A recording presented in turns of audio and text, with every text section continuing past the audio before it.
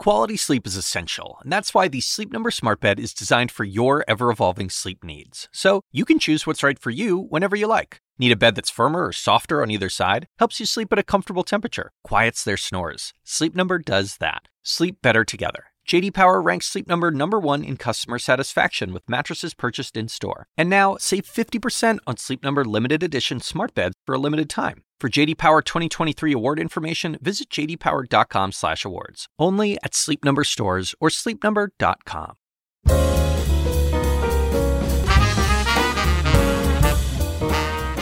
And now, from the University of Chicago Institute of Politics and CNN Audio, The Axe Files, with your host, David Axelrod.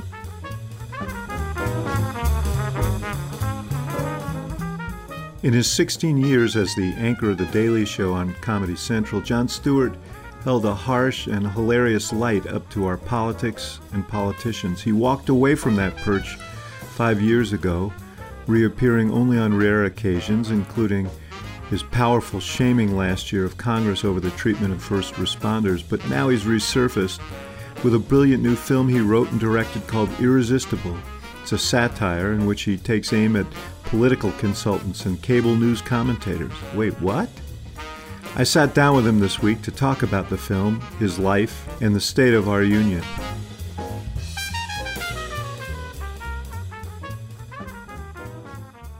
Jon Stewart, good to see you, my friend. What's up, David? In an act of impeccable timing, you are unveiling a new film in the midst of a pandemic called Irresistible. You make sport of political consultants and cable commentators, but I loved it anyway. Thank you for providing me with the absurd world that I was able to... Yes. Well, I've spent a lifetime working at that, so we'll get to that shortly. You know, I was thinking about the last time it wasn't the last time, but one of the last times I saw you was on The Daily Show back in 2015, and I happened to be on there the night that you announced that you were going to leave after 16 years. And when you did it, you said, hey, I've covered 4 elections. I don't think this one's going to be much different. That was 2016 coming up. See what a wonderful prognosticator I am? Yes, I know. Well, you can join all us other pundits. But would you have stayed if you knew how it was going to turn out? No. I part of why I left was that I didn't think I could bring what would be necessary for, was it an unusual election? Because Donald Trump is an unusual figure, of course. But the general structures and parameters of how the election played out were still also not unrecognizable from the previous 4 elections that we had done. Systemically, you can change the players, but if it's all played on a Superfund site, it's still sort of a polluted endeavor. No offense. No, I don't personally. But it's, I felt like the redundancy of political coverage, the corrosiveness of the cycle, and my inability to evolve the show in a way that I thought would be a novel way of looking at it. I felt like I was going to, no matter who the players were, do something semi-boilerplate. And I felt like the show didn't deserve that. The audience didn't deserve that. They needed a new voice, a new enthusiasm, a new perspective. And, Trevor's done that and more. So I've been really pleased with not just the decision for me creatively and personally, but also for all the great voices that, have come out to do it in a more engaged way. A lot of those voices are people who worked with you on The Daily Show. Stephen Colbert and John Oliver, Samantha Bee. They're all doing incisive shows right now.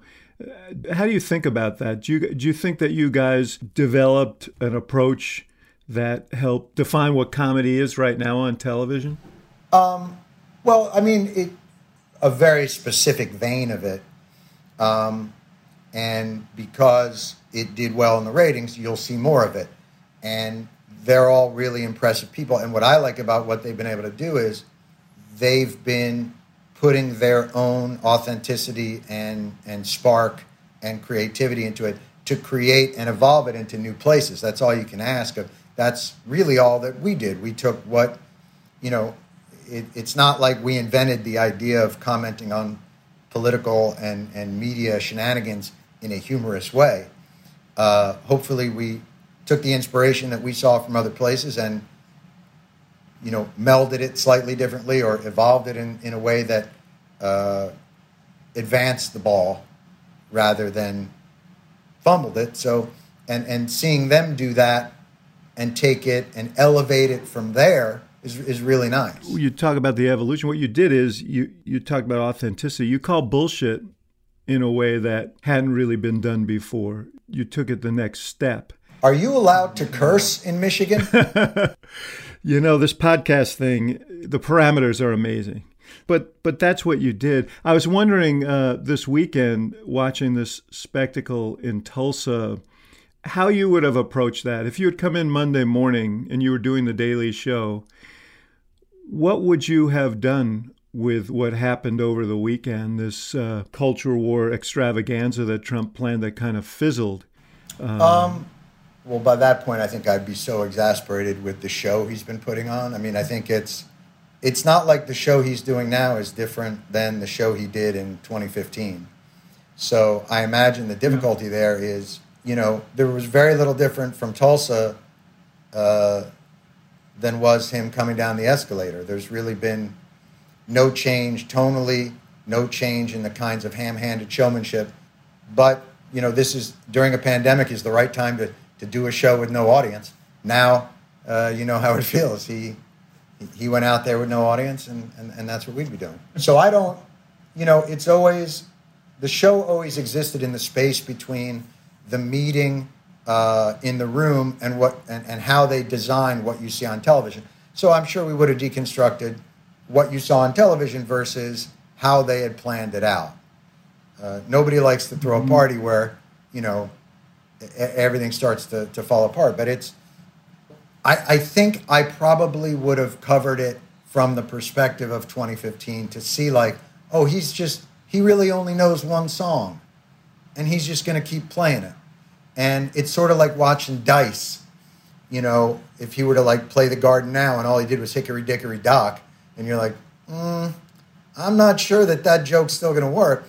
And, obviously a guy like Dice doesn't do that anymore, and he's evolved into a great actor. But Trump doesn't seem capable of evolving the shtick, and whether or not that's worn, his appeal at this point seems to be in his ability as a troll. And if that's enough to get you another 4 years, so be it. I mean, but I've been shocked to be like, wow, he's not really writing any new material. Kung Flu? Really? Yeah. That's what you're going to go with? Okay. You kind of hit it on the head. The thing that was striking about it, other than the fact that they touted it as this massive event that was going to draw this huge crowd, was the material was old. There was no new material. It was a relaunch with no new material. And it's no new material coming in the middle of a pandemic, an economic crisis, racial protests across the nation. It's the day after Juneteenth. He's in Tulsa, the site of one of the most horrific racial massacres in our nation's history. It's the 99th anniversary of it. And he does 20 minutes on how incredibly steep ramps are. And it just shows, this is someone who is utterly removed from it. Everything is just to his own rhythms. He's incapable of rising to a moment. And we'll just see if playing that same song is what they wanted to hear. Even the idea that you talk about material, like the idea that we're talking about a president developing material for his vaudeville show is like, oh my God. I mean, and this is in this terrible moment of anguish when so many people are suffering from a variety of economic or systemic ills. to have him up there be glib was, I think, for me, one of the most shocking aspects of it. To see somebody pantomime in the way that he pantomimes, it seems so devoid of understanding of the pain and fear that so many people are going through. Like, it was bonkers and expected. In a way, this thing is setting up to underscore the contrast between he and Biden. There are a lot of criticisms about the pace and rhythm of the Biden campaign, but the qualities that he projects are qualities of empathy, qualities of dignity, qualities of character. They play well against the Trump shtick, don't they? Right at this moment when this country is so riven. I again, like, even when the country wasn't in this situation, I would have thought grab him by the pussy wouldn't have been a winning slogan, but apparently it was. So, and I don't know that it's even about what you project. Like, look, there's an easier task for the Republicans. It's because, well, I shouldn't even say the Republicans. There is no Republican Party. It's a fully owned subsidiary of the Trump organization. And there's no real principle to it. If there were, every criticism that they leveled against Obama for 8 years would raise their hackles. I mean, when Trump does it, literally down to the amount of time he plays golf. I mean, as they say, there's always a tweet, but I mean, Donald Trump's presidency is a failed presidency by the metrics laid out by Donald Trump. The things that he criticized, you know, he made his bones as a troll. And now that he's in office, the chickens come home to roost, but he lives in an entirely different universe of his own making. And his minions coddle that, there's so many myths about this man. You know, they'll say he's a fighter, he's a counterpuncher. But he's not a counterpuncher.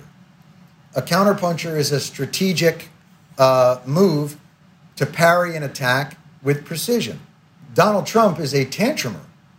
Donald Trump he just hits back. He can't discern the difference between an attack, a personal attack, a constructive criticism, or even praise that's not worshipful enough.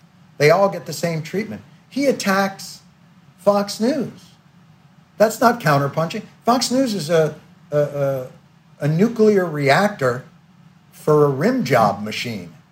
Like, all that thing does is coddle and fillet that man. And there's like 7 minutes a week where they might push back a little bit. And even that, there's no bar of worship you can raise to. Even when his whatever the photo stunt was, he basically tear gasses peaceful protesters and then holds up a Bible. My favorite thing was the look on his face when he holds up the Bible is so stern, it looks like he's saying, "Who wrote this? Everybody's staying late until I find out who wrote this. You're in a lot of trouble, mister." And you know, as though literally tear gassing protesters puts you more on the side of Jesus when it actually puts you more on the side of Pontius Pilate. But that's besides the point. The point is, after it ended, and this thing is a debacle, Scott Walker, who is supposedly, one of the more competent and respected members of the GOP establishment, tweets out, "I just so admire the guts of this man. I can't imagine any other president having the guts to make that walk." And of course, the internet does what the internet does, which is goes back and finds a bunch of images of every president since, Eisenhower making that walk, but without a phalanx of riot police next to them. But what it said to me was, not only is this the emperor's new clothes, but the story ended. The emperor was called out for being naked. The crowd laughed, and then the crowd left. And the GOP establishment still turns to him after that's been exposed and says, "Seriously, though, that is a beautiful coat." Like, there's no moving them off of that. Yeah, well, they've tied their fortunes to him, and I'm sure there's a lot of nervousness right now about whether that is going to turn out to be a wise decision. But within the councils, within the GOP electorate, he has such sway that there's fear about leaving him. You know, the other thing about this thing in Tulsa, and then I want to move on to something else that was so interesting to me, is he is the head of the government that is in charge of dealing with this pandemic. And this government of his and their public health experts have made certain recommendations to try and contain this virus and keep it from spreading. And he flagrantly disregarded all of those for his event in Tulsa, despite the pleadings of local officials to reconsider and so on. And it is really, really odd to be the head of the government that is charged with dealing with the pandemic and the leader of the resistance to the very recommendations that his own government is making. But that's the story of his presidency. He is the insurgent incumbent. I mean, the pandemic from the beginning. He has a press conference with all the leaders, the health experts, the CDC experts, Dr. Fauci, and the recommendations that America needs to take and how we have to shelter in place and all these things. And then he goes back and tweets out, "Liberate Michigan, liberate Virginia." It's everything that he says. I am in complete control. I take no responsibility. And that's the message of his presidency, cognitive dissonance. Cognitive dissonance is what he should run on. He's running, the signs are "Make America Great Again." That's a sign that's running against the incumbent.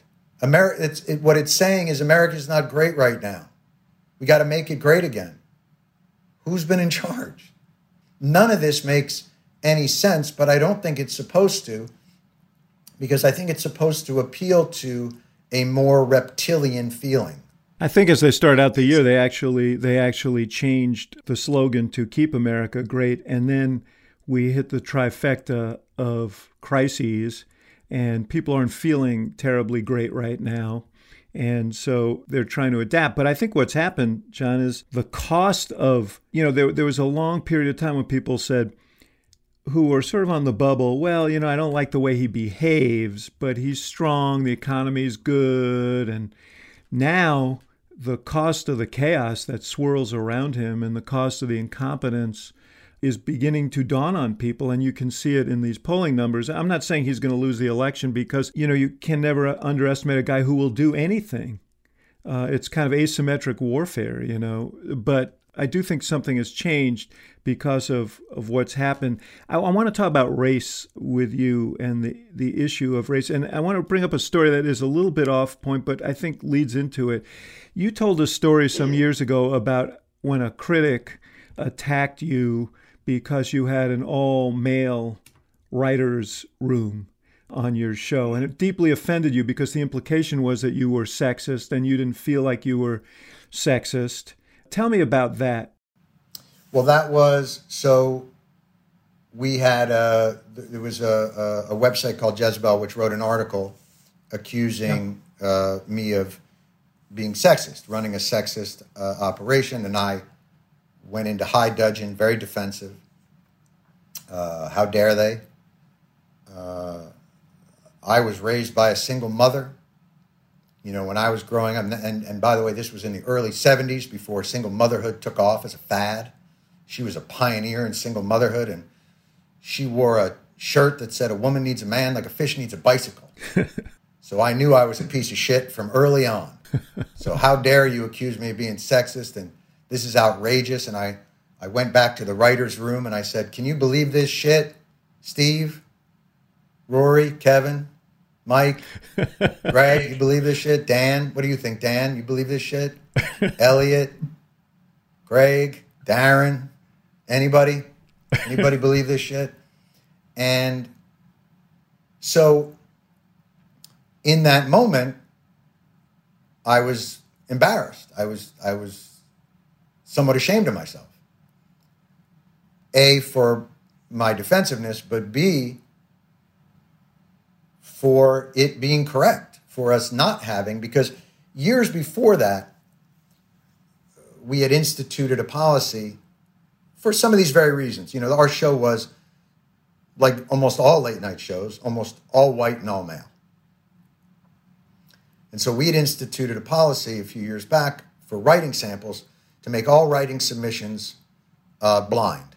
In other words, all the names would be taken off it and they would all be formatted the same. So you wouldn't have any idea.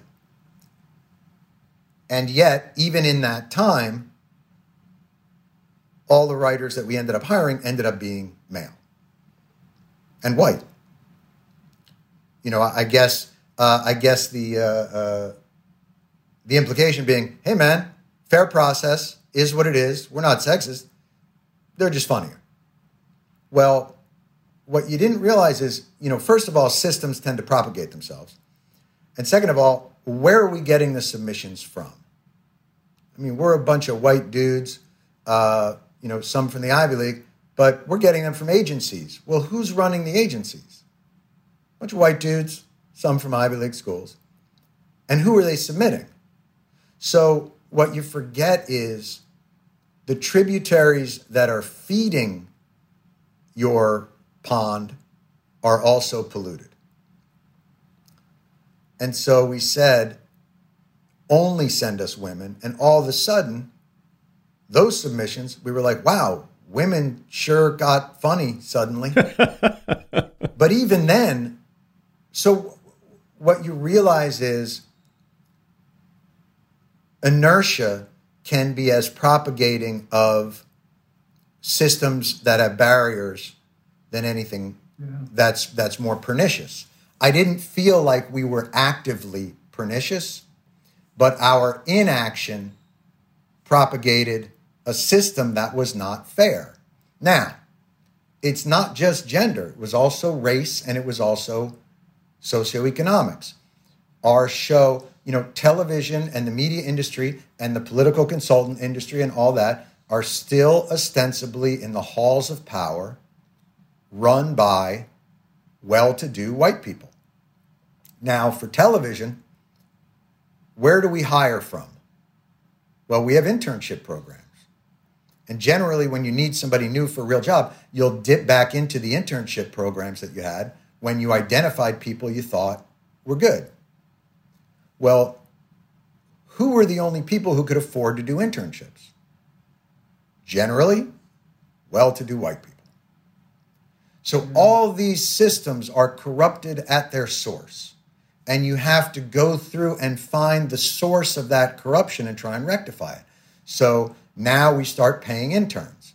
And all of a sudden, the people that come in are from a much more diverse background.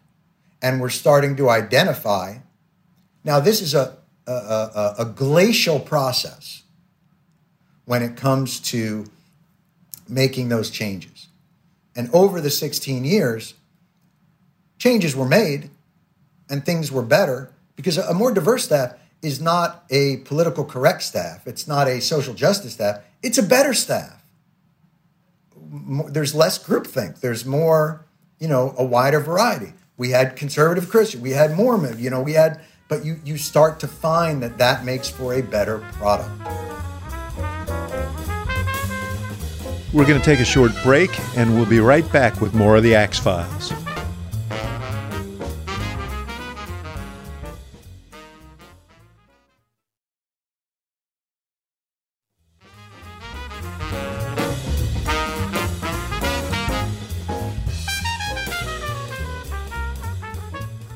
You know, you were very outspoken in 2014, and appropriately so, when Eric Garner was killed in New York. And you talked about the fact that this is deeper than one exchange between one African-American man and the police, or even about police in the community. It was about a larger societal issue. And we're right back there again with George Floyd and Breonna Taylor and others. It feels like there's something different. What you described, your sort of moment of self-awareness, is what I feel right now. And I mean, I always thought, and I've written about this, that I was very much attuned to race as an issue. I spent my life working on campaigns for minority candidates and trying to break down those walls. And I realized in the wake of this, there's so much that I haven't thought about. And there's so much thinking I haven't done about the whole genesis of this that goes back 400 years that we never have confronted. But it feels, and I want to ask you if it feels this way to you, it feels like this somehow is different this time. Now, I worry that we're receding back into COVID-19. Maybe we'll lose interest. But it feels like there are things happening, institutional things happening that are different than we've seen before. I don't know. And you and I probably aren't the best arbiters of whether or not it feels different, because we're still coming at it from a place of observation as opposed to experience. It's a broader swath. It seems to be more focused. I think in some ways the pandemic, in the way that people, life sort of stopped, right? And so maybe it's given people a moment to stop and smell the racism. There's a lot of people are out of work, a lot of people aren't. And so when something like this happens, you're not as distracted by so much of the other things in your life that maybe used to go on, and you have a moment to reflect. Yeah. It's also true that the pandemic itself has shone a light on racism. When you look at the disproportionate burden that, in terms of people who've been affected, people who have died, people who have had to work and expose themselves. I mean, it's right there to see. Yeah. I mean, I don't know what the trigger point is for empathy and understanding. But what I do know is that it can't just be about policing, that this is a much deeper issue that has a lot to do with the way that I think Black people have had to negotiate for their own equality from a subservient position. And so, each give, so to speak, of equality feels like in the negotiation that the people who hold the power, but we don't hold the power of equality, but that's how it's played out. We've had to say, all right, you can eat with us. All right, you can vote. Like, it's all those things, and it builds this idea in your head of, what? How much more? Look, I know that they were racist and they made you slaves, but hey, I was the one who said, you can go to our schools. Now, there's going to be some people out front of it yelling at you, but, come on, we're doing it. We're doing something. So as you give that up, it makes it feel as though their march to equality comes with a loss from the other side, that something is being ceded that isn't being ceded. It's right in the Declaration. We hold these truths to be self-evident. All men are created equal with inalienable rights endowed by their Creator. So we're not the bouncers of this club, but that's the position that they've had to, it's Oliver. Please, sir, may I have some more? But we're not and shouldn't be the ladlers of gruel. And I think part of the issue is they've had to fight so long and so hard for equality. And while that was happening, we were building equity. And so the equity continues to place things on an unequal footing. So they're still negotiating from a place of lesser. And I would think that the real solution here, and this delves into reparations, and this is a whole other thing, and you and I probably shouldn't even be talking about it, because nobody needs to hear from two old Jews, but a Marshall Project for Equity. Come on, it's a rare opportunity to hear from two old Jews. That's a good point. We're shut out of the media normally. Yes. But I think there's two drawbacks, two things that need to be rectified through an honest conversation. One is, I think a large percentage of white people believe that Black people are in the position they are in because of their own fault. That they believe black poverty is because of a lack of virtue, and that it's a cultural issue and not a systemic issue. The second is resource guarding, that a lot of people who are white, their lives aren't easy either. They may have privilege, but their lives are not easy. And they believe that any resources shifted to that community are naturally resources that come from them. So there's a resentment, there's a feeling of, we didn't do anything wrong, I didn't have slaves, pull your pants up, and why am I always giving you money when I still struggle? So what I would suggest is, and this encompasses everything, that we get out of this fantasy of trickle-down economics. Every president is going to try and stimulate the economy, right? But instead of doing 1.5 trillion to mostly people, the shift that we've made to valuing the investor class over the working class, I think is the core of the damage. And if we could put whatever trillions into a kind of Marshall Plan, to rebuild infrastructure and equity in the black community, run by the black community, not a white people saying, all right, we'll give you an opportunity zone. Like, not that. And B, to also pour money into the white working class communities so that they understand that they're not paying the price for our trying to rebuild equity in a community that we've not ever allowed to build equity by government fiat, whether it was redlining or Federal Housing Administration laws or covenants or zoning or whatever it is. If you do those two things at once, and we have the money for it, clearly, I think you'll stimulate the economy, you'll grow middle class, you'll remove people from welfare and food stamps, you'll ease things on the working poor, you'll create a more dignified and equal, like, it just feels like an answer to so many of our problems. Yeah. You know, the resentment you speak of is obviously the core of the Trump appeal. He's a white cultural warrior, and he mines that resentment. So the answer's likely not coming from them, from there. But we're enamored of supply side economics. We're enamored of since the 80s.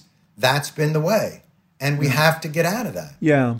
I think the most important, programmatically, you're right. The most important thing is attitudinally.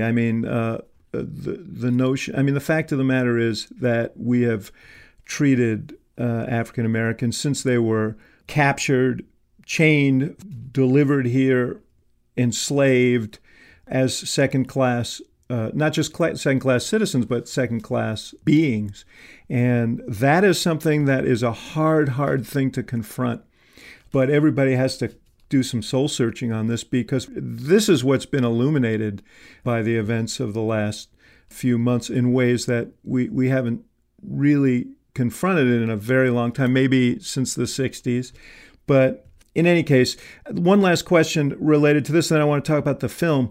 You've been out of the public eye largely for the last 5 years, and you've surfaced when you wanted to use your voice. One of them was on behalf of the 9/11 first responders and getting them their due for the sacrifices that they made, many of them quite ill as a result of their exposure that day to the stuff they had to breathe in trying to save people.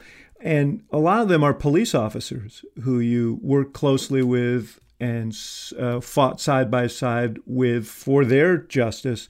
And I'm wondering how you, as someone who's so close to those guys and gals, process this police issue, because it's easy to caricature, but the fact is that it's more complicated than that. Everything is. It's, look, this is a complicated moment, as they always are. Unfortunately, we're presented for the most part with false choices and, black and white solutions. And, but these aren't problems that are going to be solved in all caps, in 120 characters. I have worked alongside police officers. Every 9/11, I visit with a woman who was friends of ours, whose brother was a Port Authority police officer who died in 9/11. And we go and we visit precincts and firehouses, and we bring food, and we just spend the day and we talk. I have great love for that community and great respect.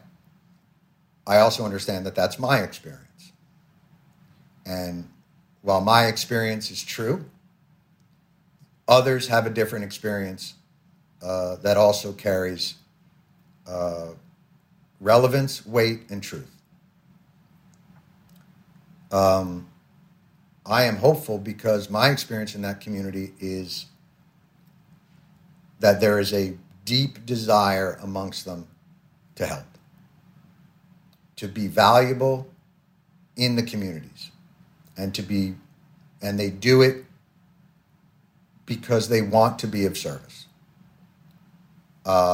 Understanding that is not the relationship that other communities have with the police is, I have to accept that and understand it and try and find out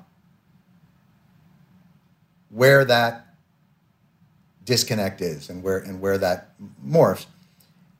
And to my mind, some of it is a function of the untenable position that we have put the police in, that we have used them from early on in this country as, in my mind, a border patrol between the black community and the white community, the poor community and the rich community. And we ask them to police that border. And what goes on inside of that, as a matter of fact, if you watch the O.J. Simpson documentary, you will see the literal moment that the riots try to cross over into Beverly Hills and can't. That there is a phalanx there to say, that's okay, you do what you guys are doing, but you can't do it here. Yeah. And so by placing police, and by the way, I think we do the same thing to teachers. We ask police and we ask teachers to cure a problem not of their making, but to be a proxy for us, to distance us from the problems that have been created by policy. You know, the inner city wasn't created by accident. It was created by government fiat. The Federal Housing Administration, we've had chances. Federal Housing Administration wouldn't loan to black people. They redlined districts, zoning, covenants. Black people couldn't build equity. I just want to point out on the way out of this that just today there was a statistic I saw that in the COVID crisis, 41% of black-owned small businesses have gone under. That number among white people is 17%. So this thing just has tentacles that go everywhere. Yes, we need better policing procedures. We need rules, and we need to enforce the law, and we need to demand that civil rights are enforced and respected. But that's not the whole problem. And we should do those things, but we have to do a lot more. We need their lives not to be built on sand when ours are built on granite. And I think that's the whole issue. And that's, it shouldn't be so fragile and tenuous. You know what they need that we oftentimes have? A margin of error. That's it. We're going to take a short break, and we'll be right back with more of the Axe Files.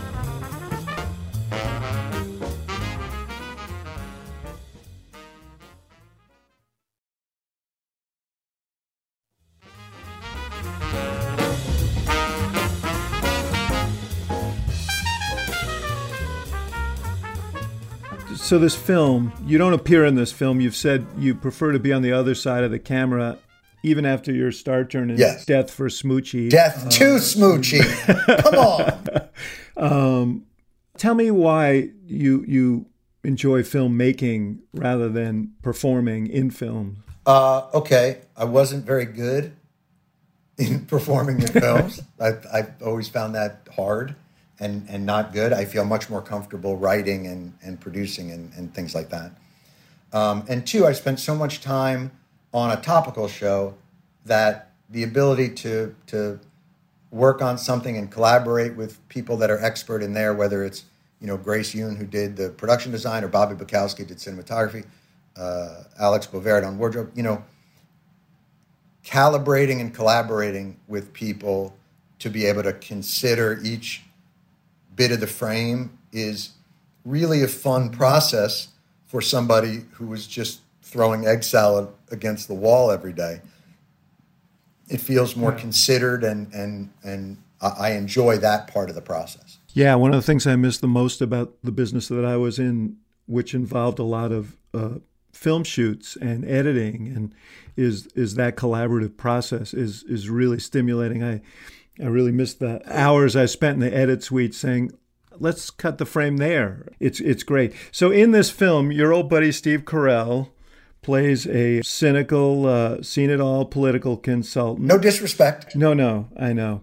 I know that it wasn't me that you were talking about. And Chris Cooper, who is a wonderful actor, plays this earnest small-town farmer and former military officer who Carell seizes on as a kind of host body candidate to road test a political message. What else?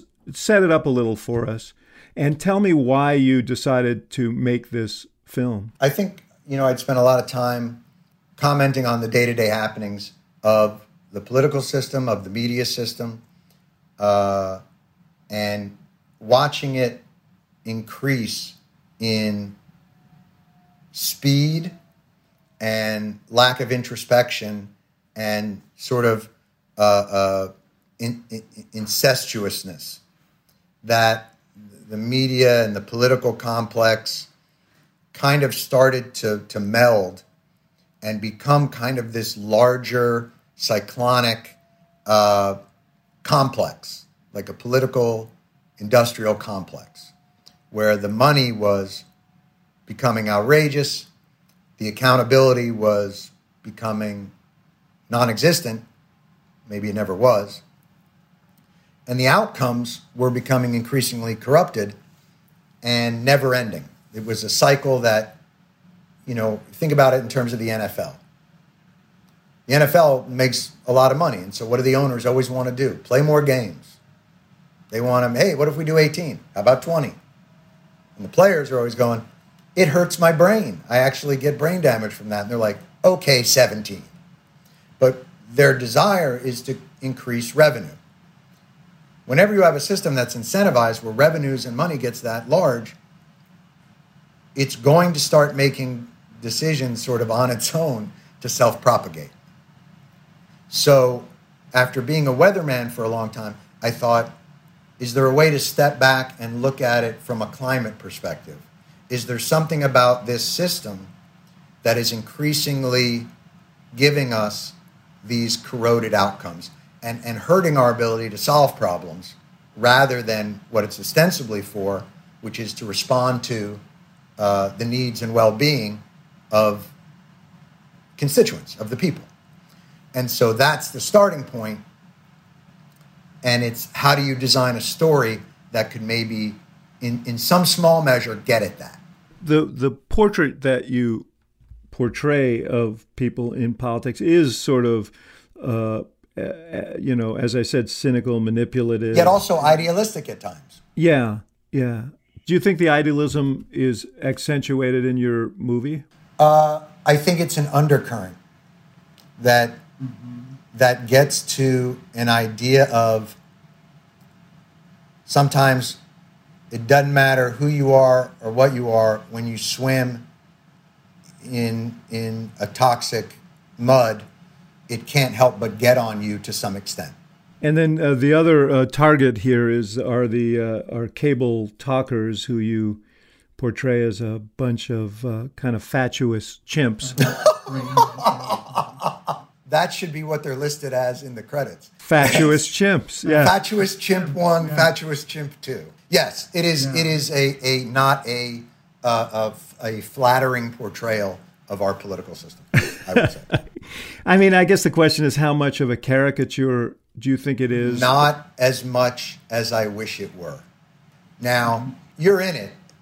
And here, now we're getting back to the other thing, which is the defensiveness of the participants in a system that needs to change. And we go back to that story that I told about not having enough women writers, right? I understand that I might not have been necessarily responsible for sexism in television. I understand that I reacted badly to that portrayal of me and that I didn't feel it was just. But what I had to grapple with is that my actions were contributing to that system perpetuating something negative and unjust. Yeah. Look, I don't feel defensive about it. I do accept, I lived in that world for a long time, and I do consider myself an idealist, and there were things I found deeply disturbing. In fact, I was on my way out of the business when I ran into Barack Obama and we decided to embark on this long shot Senate race. How'd that work out? Very well, actually. He was very coachable. I was able to impart all these things to him, and he turned out to be quite a good candidate, is what it is. Now, the truth is I found the candidate of my dreams, and I had the ride of a lifetime is what happened. And, and I also was a journalist, and I am half a foot in that now. And, I've been thinking about this a lot as well, because journalism is a trust, but it's also a business. And it was easier for it to operate when there wasn't a lot of competition, when you had 3 networks and, but now we have this mad scrum for viewers, for clicks. And, the guy who understands this better than anybody is Donald Trump, who's completely gamed the system. And I guess the question is, how do you strike that balance? Because they are businesses. They need to run on a profit. New York Times was in desperate straits, and it's very healthy now. And I think Trump rightly claims some credit for that because they've gotten a lot of clicks because of him and their coverage of him. How do you balance all of this? I think it depends. It's very tough because when you talk about the media landscape, there's sort of this idea that it's the Borg, and it's not made up of individuals. And there are many individuals within it who are swimming against the tide and doing great work, or in print or in thing. But the dominant economic cycle and the dominant salient cycle in news is 24-hour news networks and then the internet ecosystem that has grown up around it that serves to amplify the 24-hour cycle's most controversial and egregious moments. So you have this 24-hour factory that is creating what it wants you to engage with its content, and so there has to be an urgency to it, and so it exists, and it's got to be producible. Like when you're producing television at that speed, it's very hard to make that television thoughtful or analytic. You set up templates. Anybody who's a producer understands that. My template is person at desk, person on right, person on left, one person who functions as expert, and whatever comes through, we filter through that. Those people also those are jobs. And so their well-being and their finances revolve around their ability to stay on camera. And staying on camera means saying things that are at times inflammatory, sometimes insightful, sometimes smart, but also representing. And then those most controversial or urgent moments are then aggregated by an internet that is also searching for an economic model. So those get elevated. So the 24/7 cycle creates the material. Mediaite grabs its most egregious examples. That gets propagated. The right-wing websites create their model, and they put that out there. And it creates this cyclonic system. The dynamic you describe is real.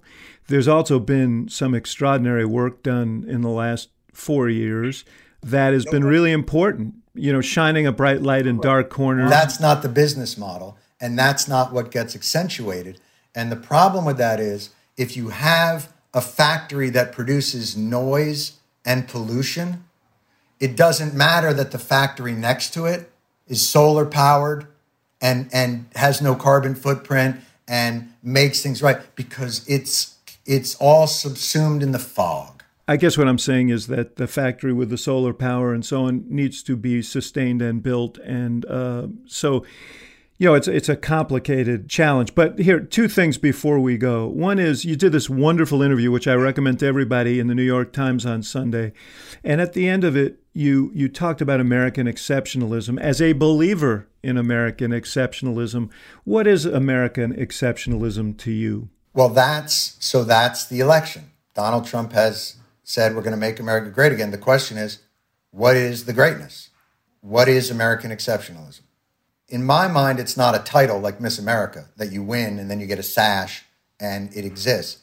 American exceptionalism, to me, is the willingness of the American system to do the work necessary to improve and advance the lives of its citizens and the creed by which it was founded.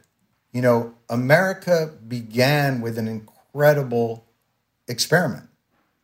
We hold these truths to be self-evident, that all men are created equal, and that it was going to be a representative republic, and that the consent of the governed was going to be a guiding principle. And that's remarkable. And 10 years later, it enshrined that Black people were going to count as 3/5 of citizens.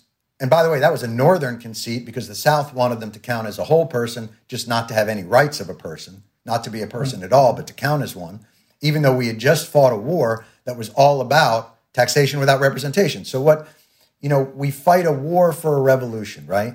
For this high-minded ideal. And then 10 years later, we compromise on the ideal by suggesting that the creation of the Union was more important than the principle behind the creation of the Union. So we're immediately in like a weird mathematical position. 1 equals 1. Well, actually 1 equals 3/5 for them. And those people. So American exceptionalism is the work that needed to be done to bring the promise of that to as many of its people as it could, and to continue that.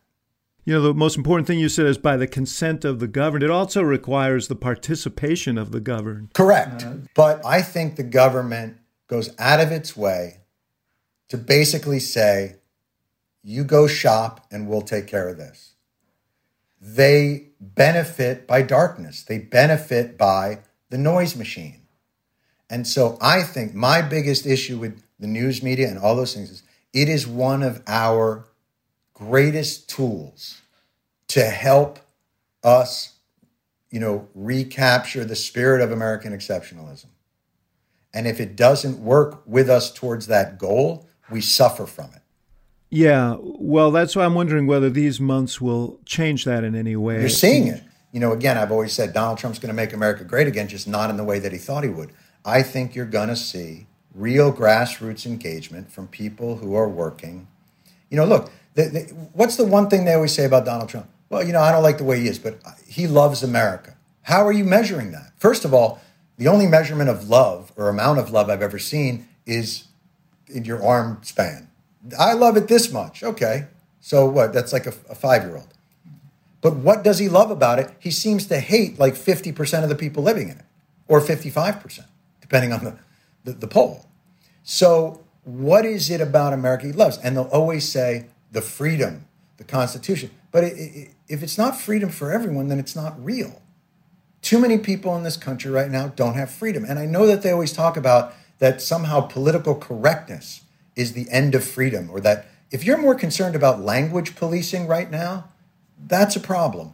But they continue to paint themselves as the victims of tyranny.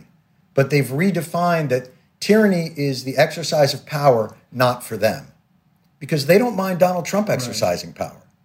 And they don't mind executive action when it's in their service. And by the way, they don't mind language policing when it's in their service. Ask Mitt Romney about cancel culture.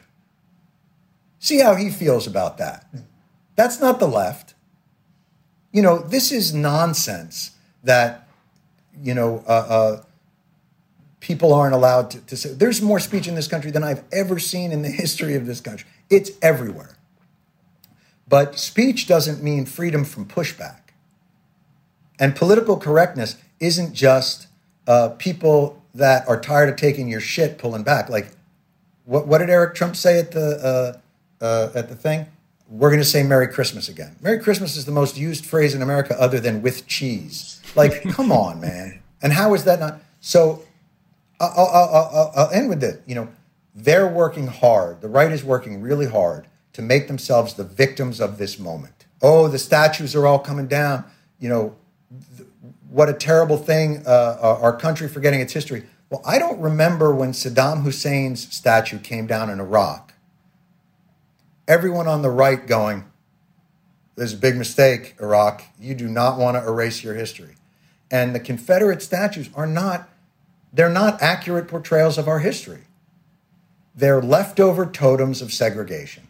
They were built by people during the Jim Crow era trying to remind black people that they had something to fear.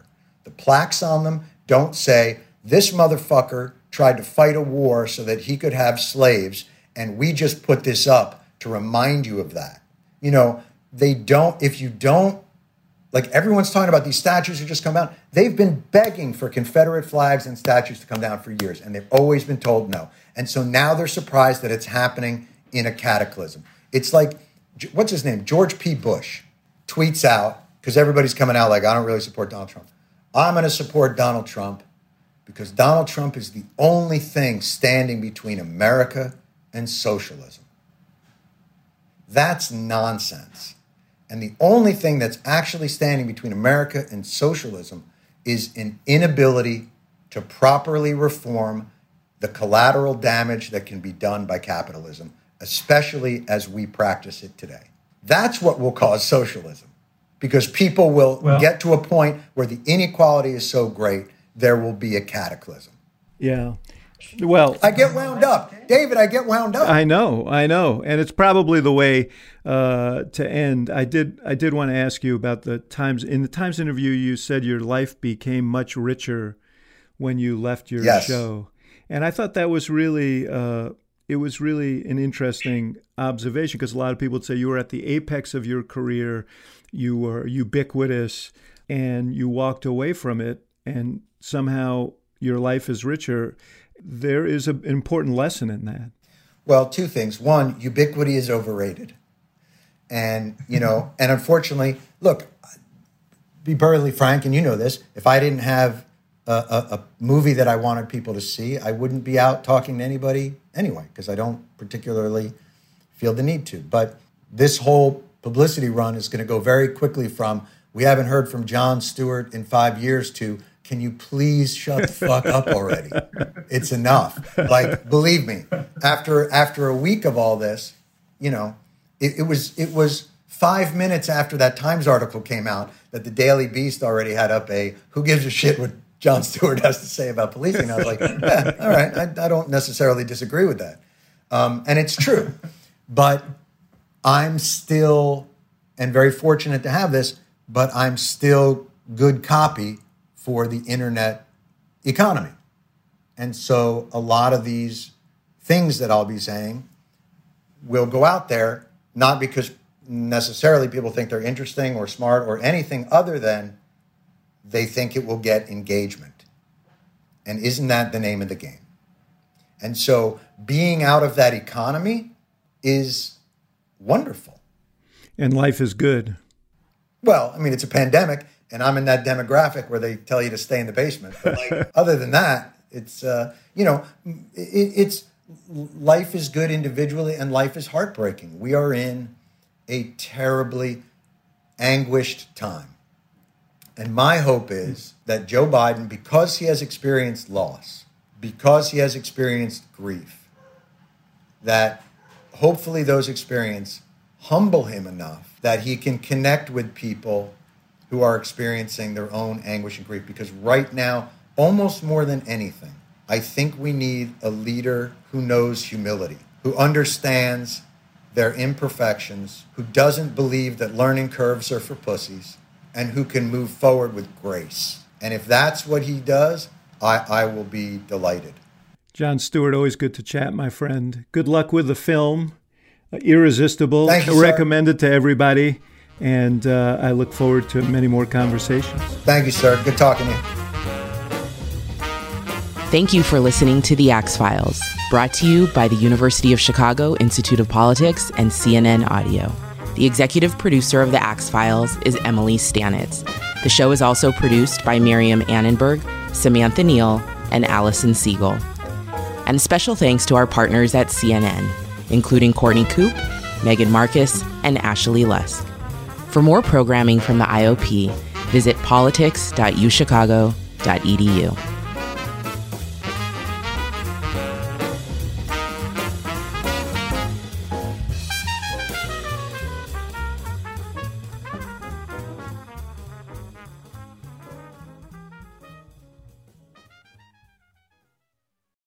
Quality sleep is essential, and that's why the Sleep Number Smart Bed is designed for your ever-evolving sleep needs. So you can choose what's right for you whenever you like. Need a bed that's firmer or softer on either side? Helps you sleep at a comfortable temperature. Quiets their snores. Sleep Number does that. Sleep better together. J.D. Power ranks Sleep Number #1 in customer satisfaction with mattresses purchased in-store. And now, save 50% on Sleep Number limited edition smart beds for a limited time. For J.D. Power 2023 award information, visit jdpower.com/awards. Only at Sleep Number stores or sleepnumber.com.